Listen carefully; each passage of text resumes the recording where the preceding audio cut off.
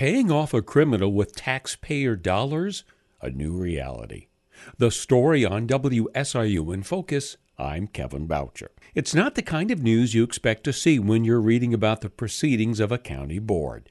But on February 25, 2021, the Breeze Journal newspaper had a story that started off like this, quote, "The Clinton County Board Monday night approved the purchase of digital money to be paid in an effort to restore its computer systems, which were infected with ransomware."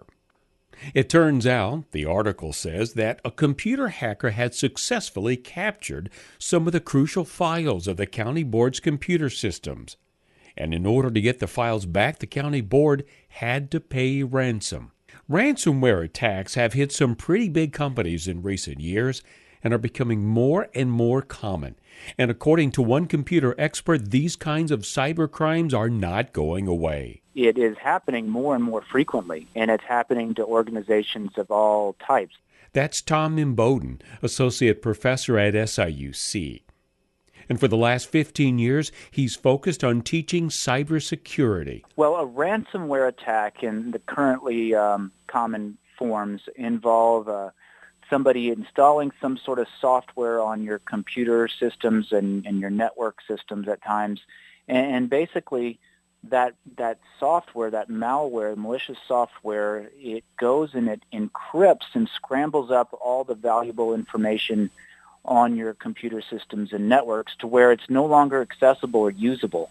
And in order to get that back to being useful again, you typically have to pay via some sort of anonymous cryptocurrency a ransom to the bad guys who installed it in the first place. The newspaper article did not mention an exact amount of ransom that Clinton County had to pay, but the article did say that on February the 2nd, the day of the council meeting to approve the purchase of cryptocurrency, Bitcoin was trading at $47,829.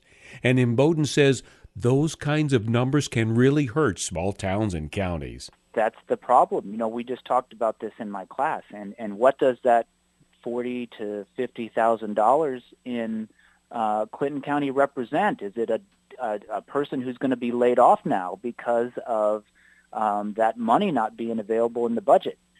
Mark Lambert is the mayor of Olney, Illinois, population just over 8,000, and he says attacks like this are unfortunately a part of the online world. As a public official, especially if you've been paying attention over the last 4 or 5 years, I think this is some of our worst nightmares, that somebody that you can't see gets in and locks up or steals information in your computer systems. And you might not even know they're there until it's already done and too late. DuQuoin Mayor Guy Alonji says threats from cyber criminals are always there. It's something that's on our radar screen every day. You know, we think we're protected, but once you put up one wall, the hackers find another way to get around that wall and get inside these computers. What damage would be done to the city of DuQuoin's finances if it had to pay, let's say, $10,000 to get data back? Well, $10,000 is really on the lower side of what some of these criminals want. We wouldn't want to pay a dime if we didn't have to. And it's a shame that you have to spend taxpayers' money to get your information back. SIUIT security expert Tom Imboden says these criminals are good at their job and are well-versed in conventional business practices.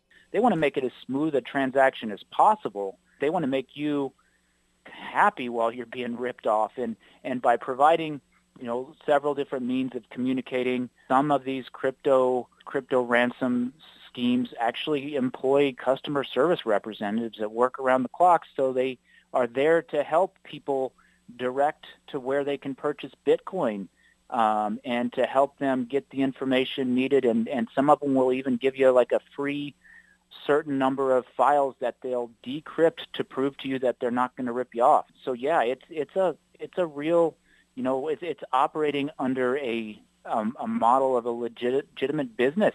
Then if there's quite a bit of back and forth between the victim and cybercriminal, you might be thinking now, why can't the authorities simply trace the IP address to where the criminals are communicating from?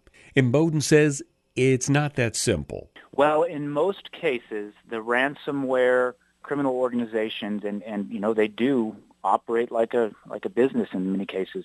They're based overseas, and in a lot of times they are operating out of countries that the USA doesn't have, the strongest agreements of being able to work with and extradite and collaborate to track down who the bad guys are. If it's in a country that has plenty of other problems themselves, working with the U.S. law enforcement to help track down some random bad guys that are doing criminal stuff to people in another country may not be the priority.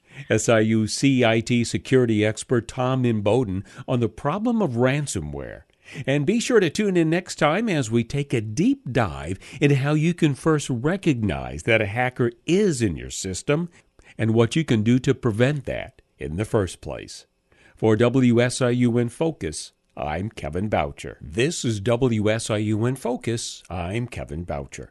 On a recent edition of InFocus, we learned that back in February of this year, the Clinton County Board had to approve payment of cryptocurrency to pay off some cyber criminals.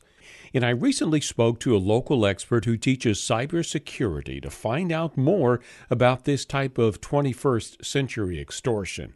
Tom Imboden is an associate professor at SIU Carbondale. I'm currently the program coordinator for the information technology program here on campus. My focus has been cybersecurity for the last 10, 12 years I've been teaching. What is a ransomware attack? Somebody installing some sort of software on your computer systems and your network systems at times, and basically that software, that malware, malicious software, it goes and it encrypts and scrambles up all the valuable information on your computer systems and networks to where it's no longer accessible or usable. And in order to get that back to being useful again, you typically have to pay via some sort of anonymous cryptocurrency, a ransom to the bad guys who installed it in the first place. Is there anything we could notice from a user standpoint which could suggest that a ransomware criminal has gotten into my system? You may notice your computer slows down. And I know a lot of people think, well, my computer slows down. And yeah, that's true in a lot of circumstances. We all wish our computers were faster. Right. But the ransomware's job is to start and as quickly as it can in many cases, just scramble up those files. So you'll usually see file names and folder names start being changed to gobbledygook, random numbers and letters. And that's the encryption happening. It's the scrambling up of your data. You'll see a little pop-up, or maybe your background wallpaper will be changed and say, hey, you've got a ransomware, you're going to lose your files unless you pay us. And that's typically how these things work. When you said communicate with the criminals via regular email or? Yeah, when you get hit with a ransomware, they give you avenues of contacting the people who are holding, and expecting to be paid the ransom. The bad guys, they want to make it as smooth a transaction as possible for you, right? They want to make you happy while you're being ripped off. Bottom line, it's not as easy as the FBI tracking down an IP address. It's not. And even if they know the IP address, are they going to be able to get local law enforcement that has jurisdiction to cooperate to help?